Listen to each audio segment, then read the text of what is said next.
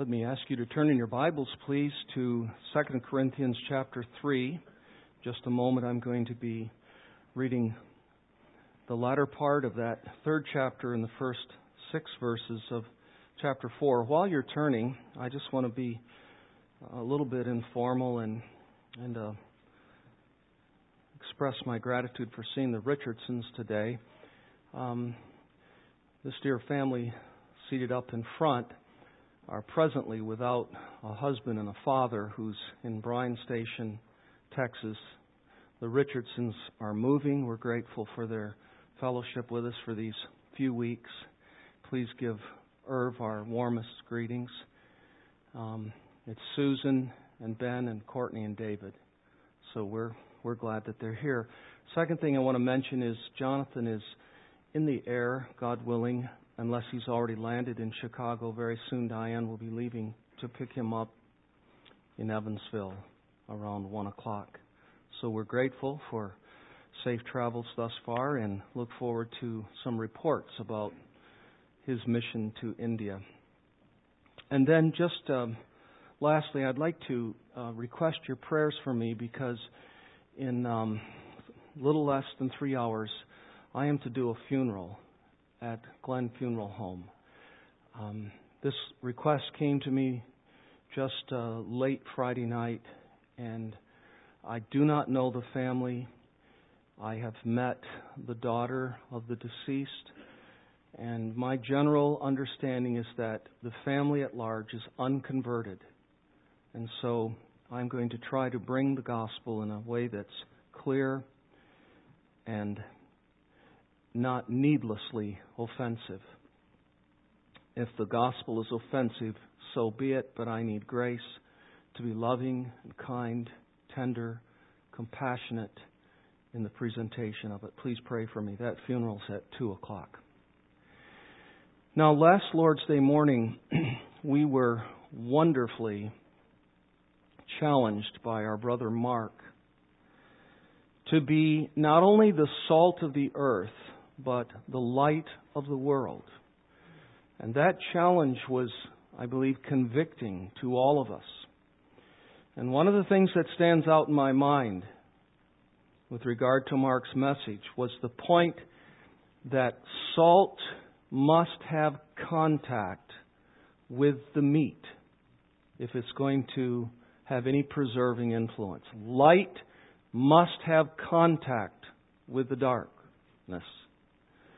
And Mark, by the help of God, touched our consciences, I believe, last Lord's Day, with whether or not we are actually having deliberate, intentional, decisive, strategic contact with unbelievers. And may God continue to convict our hearts in that regard. But the thought occurred to me this week, how is it that we have become the light of the world? Jesus simply started with the assertion, you are the salt of the earth. You are, not you ought to be. You are the salt. You are the light. How did we become the light of the world? What happened? And that is what I want to answer in this morning's message, especially from the text to which I have turned you. But I would like to give just a little background and begin, as I directed you, to chapter 3 and verse 12. And as we look at this, I want you to notice in these last few verses that 2 things were veiled. And then as I come into chapter 4, you'll see that a third thing is veiled. See if you can easily identify what was veiled. Verse 12, chapter 3. Since we have such a hope, we are very bold, not like Moses, who would put a veil over his face so that the Israelites might not gaze at the outcome of what was being brought to an end. It's uncertain exactly what the Apostle Paul has in mind. Some believe that Moses veiled his face also so that they wouldn't see the gradual fading of the shining that was on his face, because it was embryonic. It was representative of the glory of the old covenant coming to an end, to be superseded by a better covenant, the covenant that we are a part of. And that in a sense, Moses was apologetic about the fading glory, possibly. And if that be the case, then the Apostle Paul is saying, we're not embarrassed about any fading glory, because the gospel has come to tell us about one whose glory cannot fade, about a covenant's glory that can never go away. That's possibly what Paul meant when he said that he covered his face with a veil so that the Israelites might not gaze at the outcome of what was being brought to an end.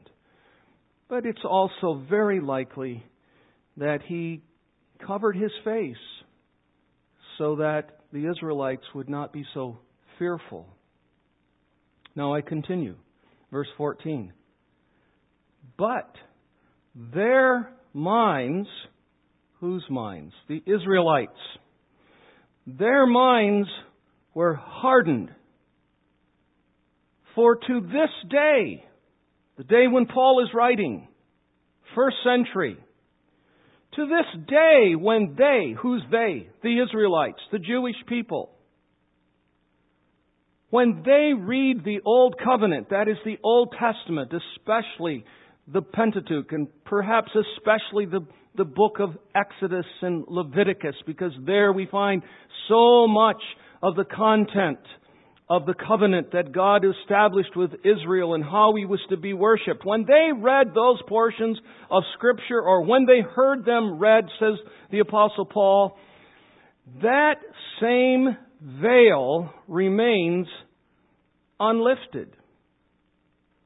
Because only through Christ is it taken away. And then, as if he had not adequately emphasized it enough, he comes again in verse 15 and says, yes, to this day, whenever Moses is read, speaking, of course, especially of the first 5 books, a veil lies over their hearts. Now, if I stopped right now to give you a quiz and said, name the 2 things so far that have been veiled, surely you would all say, well, Moses' face was veiled. Yes, that's right. And according to the end of verse 15, their hearts were veiled. They didn't want to see the shining face of Moses, but they especially didn't want to see the light of the message that was coming from God through Moses. And so they veiled their own hearts. Now they put a veil over their own hearts. Now notice verse 16. But when one turns to the Lord, the veil is removed. Now the Lord is the Spirit, and where the Spirit of the Lord is, there is freedom. And we Christians, apostles included, with unveiled face, beholding the glory of the Lord, are being transformed into the same image, that is, into the image of Christ. It's a gradual, progressive transformation. It's not the point of my message, but I'm just going to say this. True Christians have seen the glory of the Lord. God, the Holy Spirit, through the gospel, has opened their eyes so that they could see beauty in Christ. And seeing Him, they can't quit looking at Him. And they just continue through the Scriptures to look upon His glorious image. And says the Apostle, gradually, by the grace of God, as they look upon the image of Christ, they themselves are being changed into the moral image of Jesus Christ by degree, by gradation, from glory to glory. That's happening in the lives of every true Christian. So I'll just pause long enough to say, if your life is not being transformed by your fixation upon the beauty of Christ in some measure, so that you can look back on your Christian experience and say, yes, I am being transformed. If that's not happening, you've never seen the glory of Christ.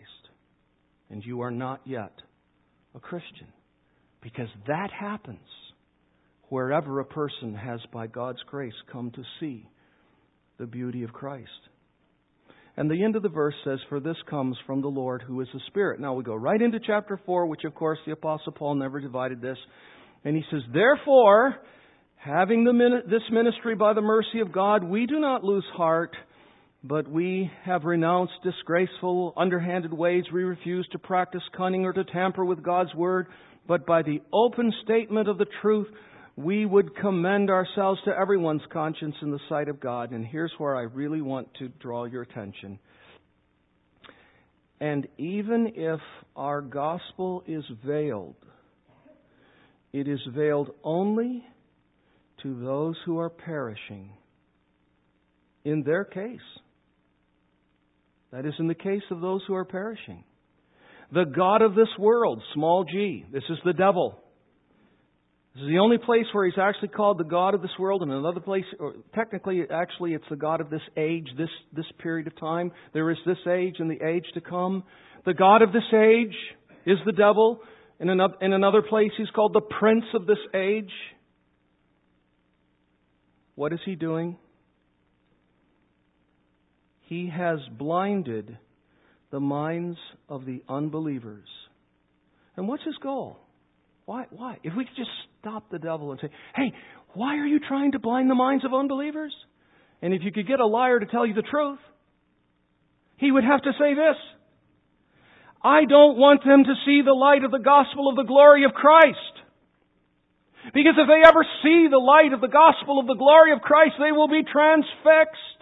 Their eyes will gaze upon Him, not only for the rest of time, but for all eternity. And they will see beauty in Him, and they will experience gradual transformation into His image. I don't want them to see that.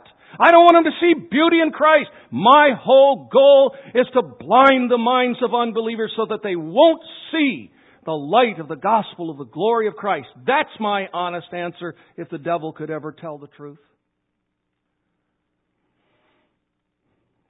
And then Paul just pauses to say, by the way, you need to remember what our ministry is all about in verse 5. For what we proclaim is not ourselves, but Jesus Christ as Lord. With ourselves as your servants. Let's get this straight. It's not about us. We're just servants. Our whole lives are dedicated to proclaiming Jesus Christ as Lord. And then he comes back to this whole issue of blindness, and he says, for, verse 6, God who said, let light shine out of darkness. When was that said? The dawn of creation. Let there be light. The God who said, if you will, let there be light. And now he describes the experience of himself and the Christians to whom he's writing. He says, this is what has happened to us. The same God of creation who said, let there be light, has shone in our hearts to give the light of the knowledge of the glory of God in the face of Jesus Christ. Now let me draw it back to my introduction. I said Mark preached a great sermon about how we are the light of the world. And I'm simply raising the question this morning, how do you become the light of the world? And the simple answer is by God shining in your heart. If you experience this gracious, regenerating, creative work of God, to where by the power of His Spirit, through the Scriptures, He banishes the power of the devil who has, up to that point, blinded your mind, and removes the scales and enables you to see the light of the gospel of the glory of Christ. That light that you have seen becomes a part of you. You'll never be the same And from that day forward, you are the light of the world, because you have seen light. The psalmist said, in your light we see light. And Jesus says we become light. So I've sort of cut to the chase, that now I'm going to demonstrate that and prove. Now you know where we're going. Now, all I want to do, by the way, did you see the third thing that was veiled? Final part of the quiz. Name the three things that Paul says were veiled. Number 1, Moses' face. Number 2, the Israelites' hearts. Number 3, the gospel. But as we look at this, I'm going to submit to you that really what's veiled, in one sense you could say the gospel is veiled. There's the gospel. It's beautiful. It's glorious.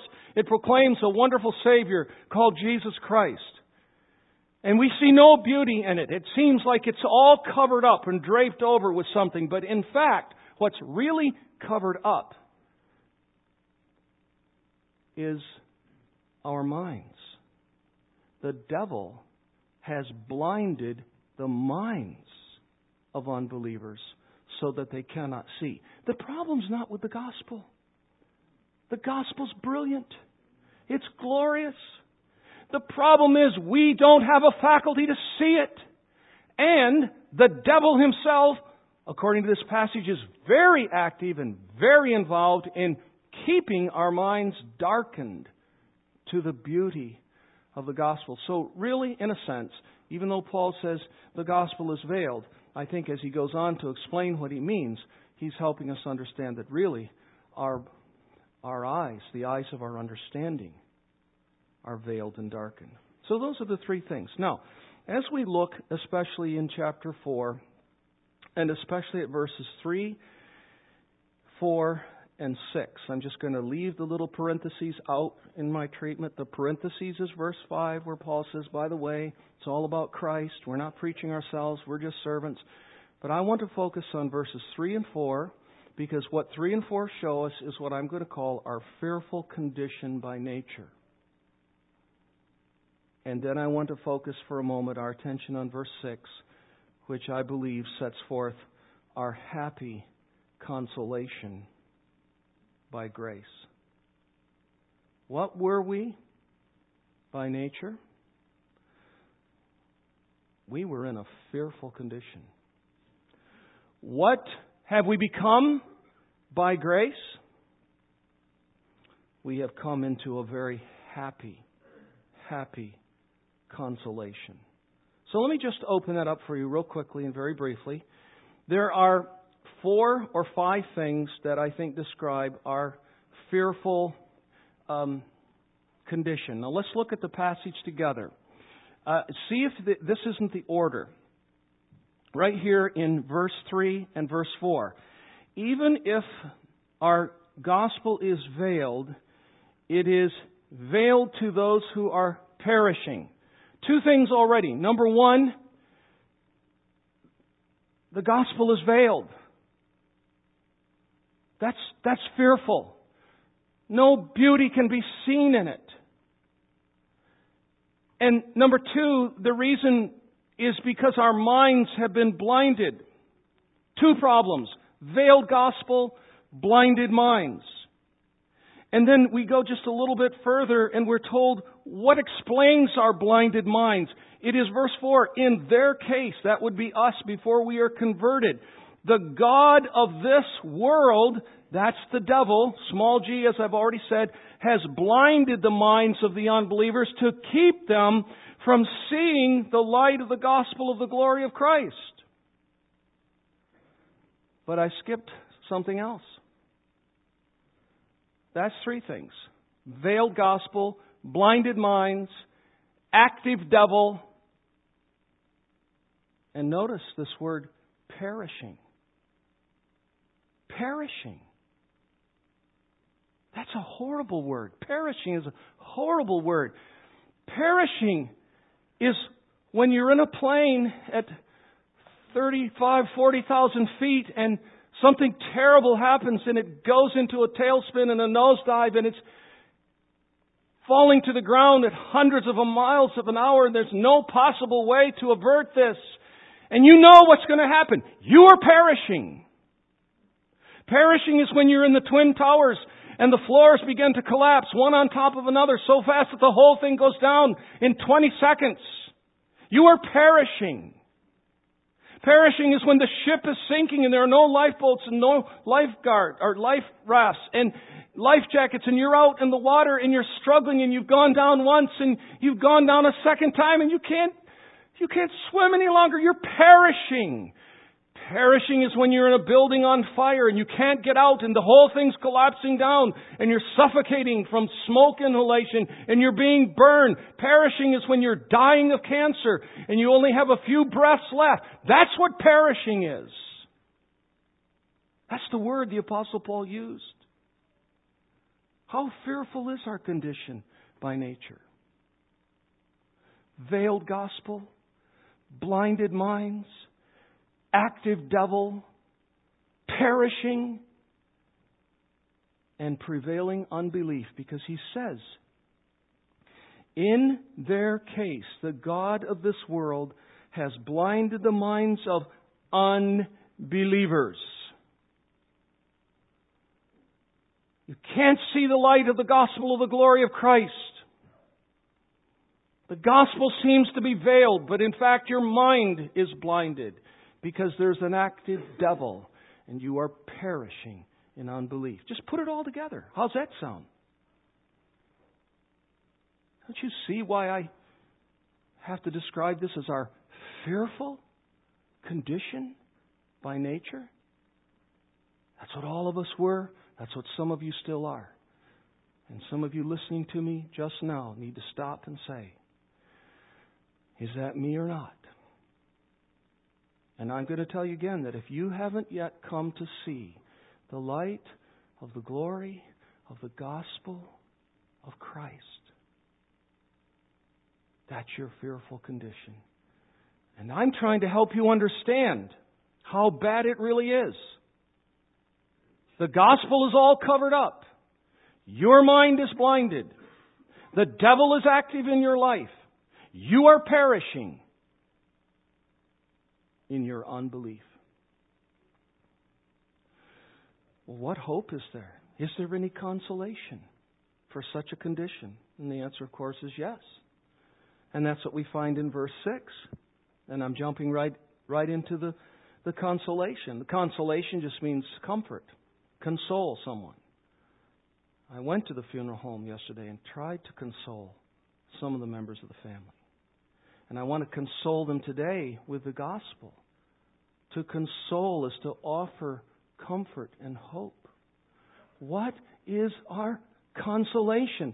Well, the gracious consolation is found in verse 6, where Paul says, for God who said, that is the Creator God, and really, if you study the doctrine of creation carefully, you will find out that all three persons were involved in the sovereign initiative of creation. But we often think of God the Father. God who said, let light shine out of darkness, has shone in our hearts to give the light of the knowledge of the glory of God in the face of Jesus Christ. There's the consolation. And he's writing to Christians. He's helping them understand what they once were and what they have become and how they became what they were. And that brings me back to the purpose of this message. We are the light of the world. How did we become the light of the world? We were once nothing but darkness.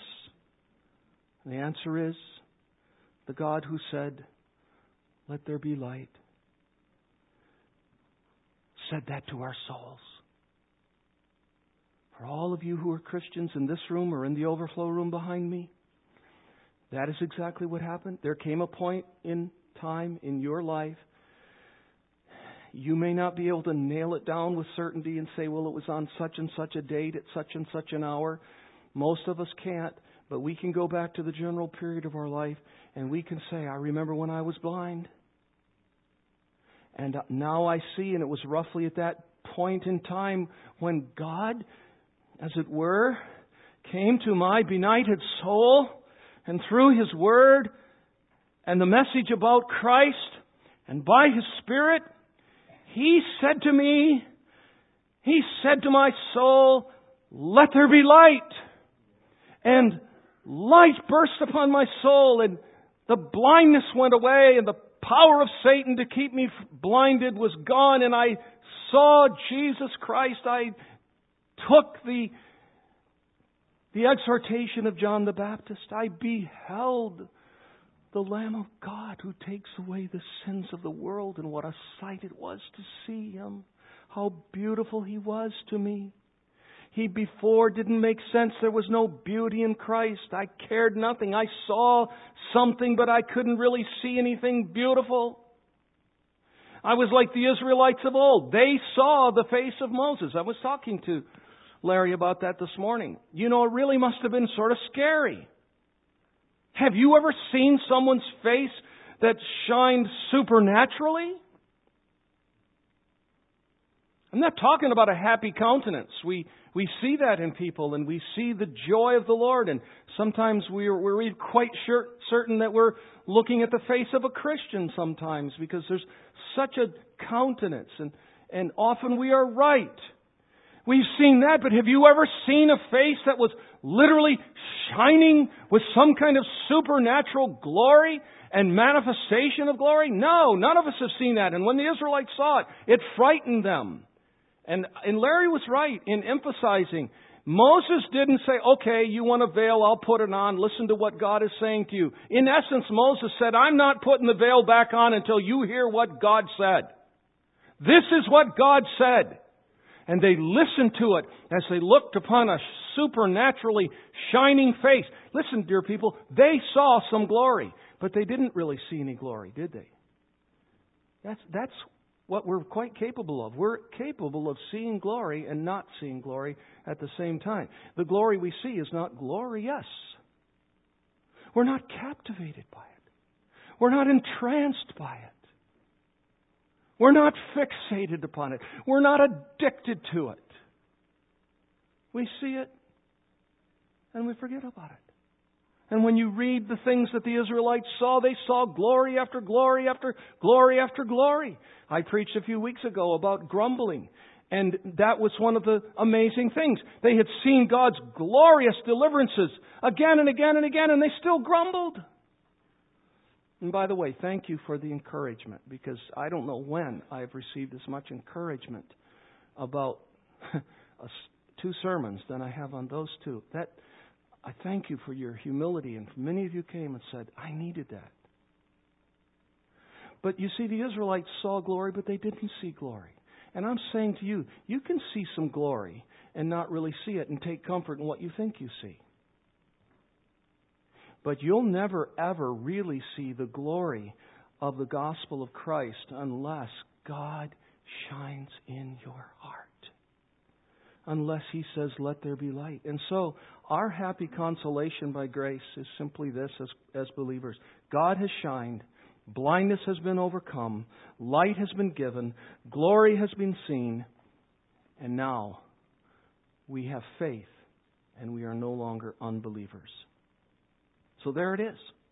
That's how we've become the light of the world. We who were once in darkness now see light and have become light because God has shined in our hearts. Now, I just want to conclude with some applications. A few for you and those of us who are Christians, and just a few for the unbelievers. 3 things for those of us who are believers. The first one I just want to pose in the form of a question. If you have come to see the light of the gospel, how do you explain that experience? Did you initiate that process? And you're saying, of course not. You've just explained what happened. It was a sovereign initiative on the part of God. It's amazing grace. How do you explain the fact that you saw beauty in Christ and your friends haven't seen it yet? Is it you? Is it your brain? Is it your intellect? It's grace. And we don't know how to explain that except to say it's grace. God shined in my heart. I don't know why He shined in my heart. But I know this, that if He hadn't shined in my heart and overcome the power of the devil, I would still be blind to the glory. But I'm not. And so, the recognition of this, dear people, is a call to humility. It's a profound call to humility. That we have come to see what we could never have seen were it not for God. That's the only answer. The second thing, I would remind you of this. If He who is the light of the world has shined in our hearts and given us what He calls in John 8, verse 12, I believe, the light of life. The light of life. I am the light of the world, and he who believes upon me has the light of life, if this is our experience. Then He has indeed made us to be the light of the world. And I come back to Mark's burden for us last Lord's Day. If that's the case, then we must be shining. And we shouldn't just shine passively. Well, I hope my life is a bright witness. Well, I hope it is too. And that's okay to hope that when you're not even thinking about it, people are looking at you and saying, wow, she's different. He's different, isn't he? Wonder what it is. That's great. But Mark's burden was that we go beyond that. And that we let it shine. That we want to get it out. That we want to disseminate the darkness. That we want to come into contact with the darkness. That we seek to create discussions. That we direct the conversation. That we do things intentionally and deliberately that will let the light of our transformed lives shine. So that the world will see our good deeds motivated by God's grace and someday glorify God. We have to become more intentional, dear people. And that, I think, was part of the burden of Pastor Steve Hartland's message when he preached to us a few Sunday nights ago. We need to work hard at getting the light to the lost. And thirdly, for you believers, if our gospel is veiled to the perishing, in whose case the God of this world has blinded their minds, then doesn't it stand to reason that as our hearts are burdened for the perishing, that we need to pray, that we need to pray earnestly, that we need to pray vehemently, that we need to pray pathetically with pathos, that we need to be pleading with God to shine in the hearts of our lost loved ones? Isn't that a natural, practical application of this passage? We read the text, we say, okay, I see what the problem was by nature. The gospel is veiled, our minds are blinded, the devil is active, we see no beauty in Christ, we're unbelievers. But God, the Creator, God has this power that He chooses to exercise, wherein He actually comes to the benighted soul and says, in essence, devil, you're done with your blinding work. Let there be light.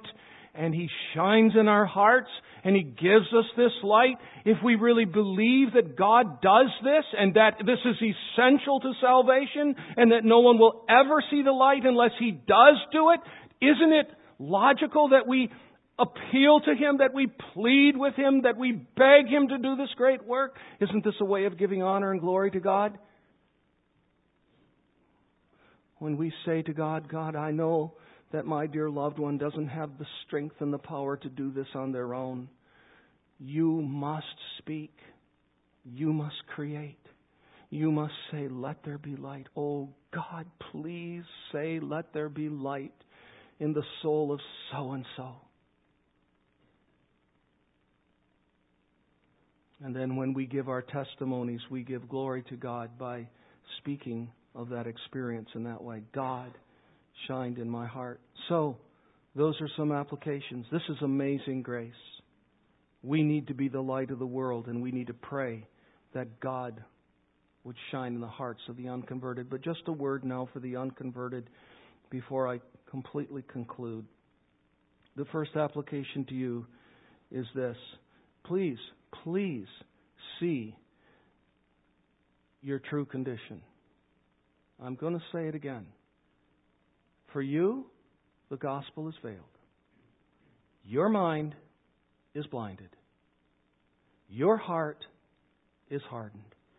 You are the object not only of a fallen human nature, but of supernatural demonic activity.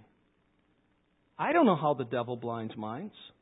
I'm sure he uses television. I'm sure he uses this world. I'm sure he uses relationships. I'm sure he uses 1,000 things. That's one reason why we gave over a small group to the study of overcoming temptation and examining the devices of the devil.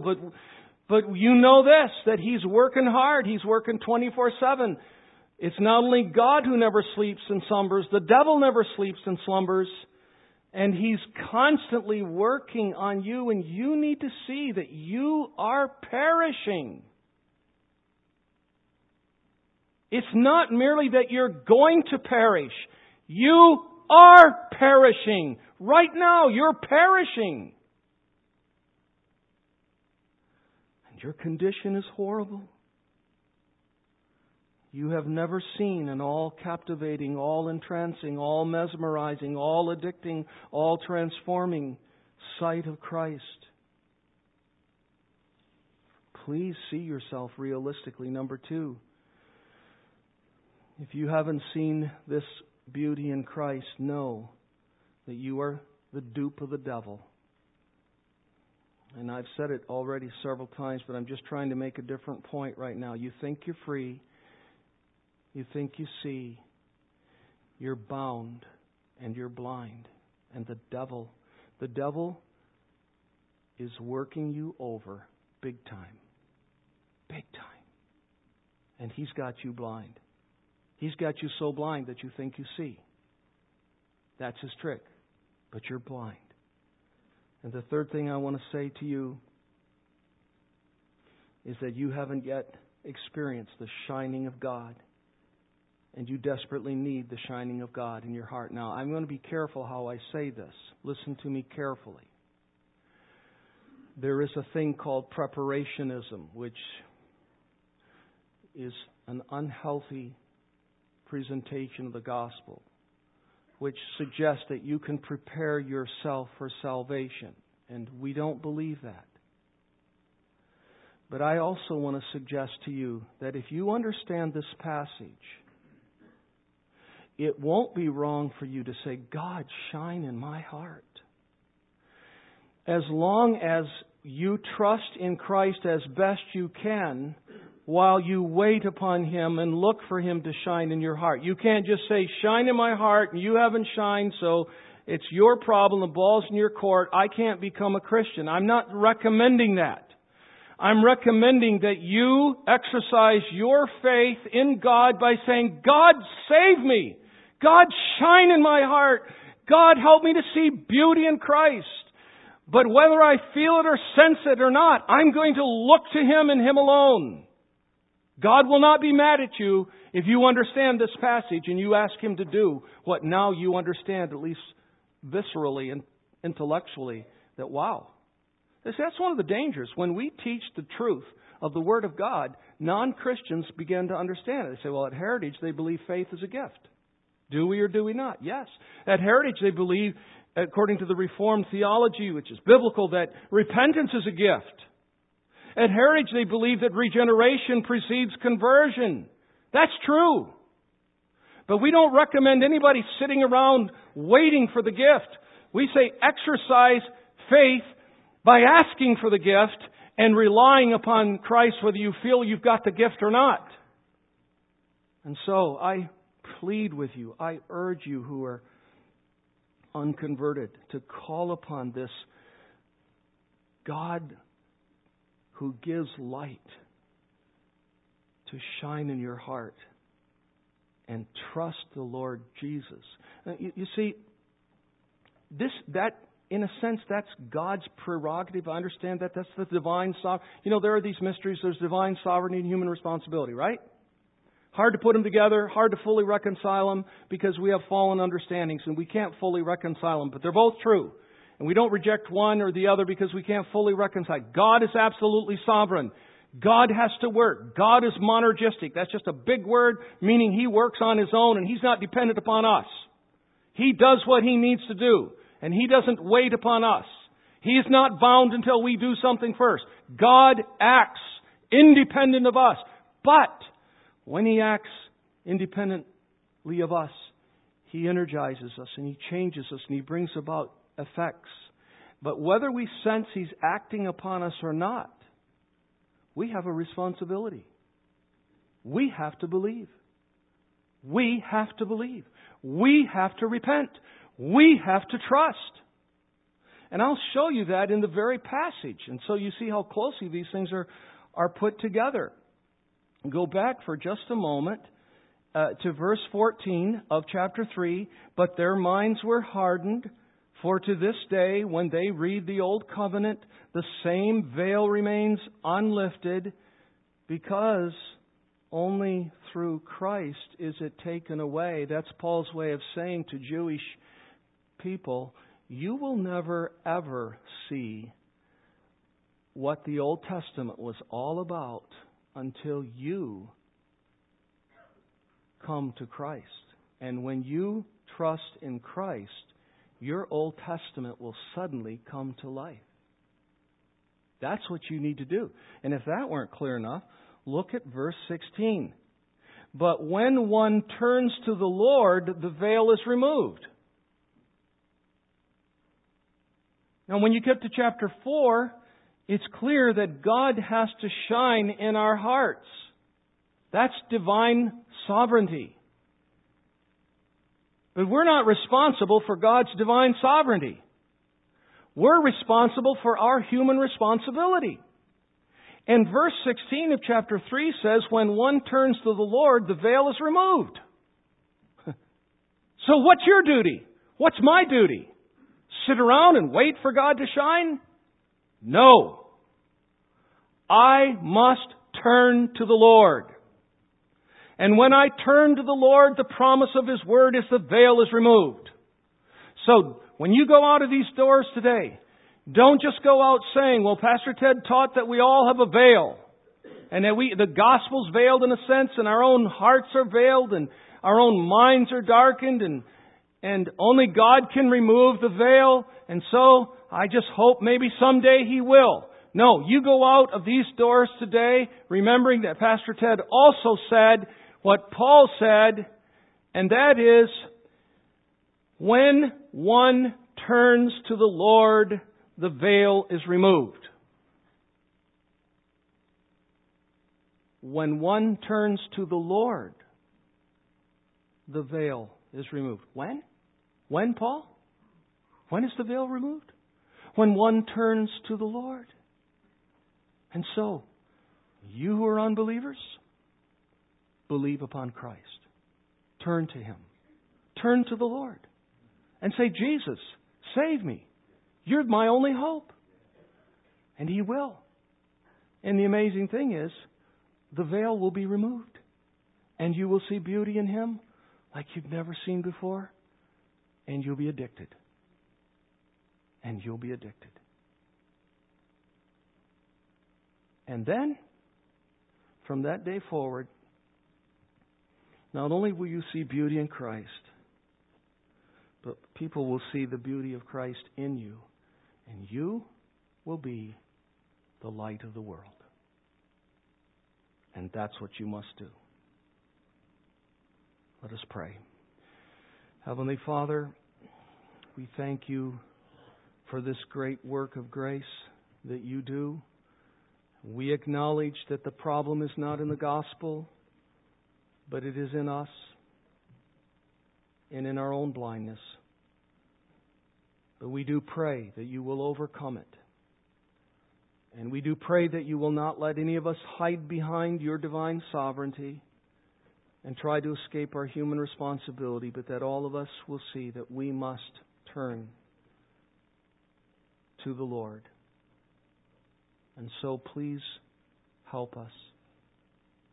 We pray that today will be the day of salvation for some in our midst. We ask this in Jesus' name. Amen. I want to say one thing before Dave leads us.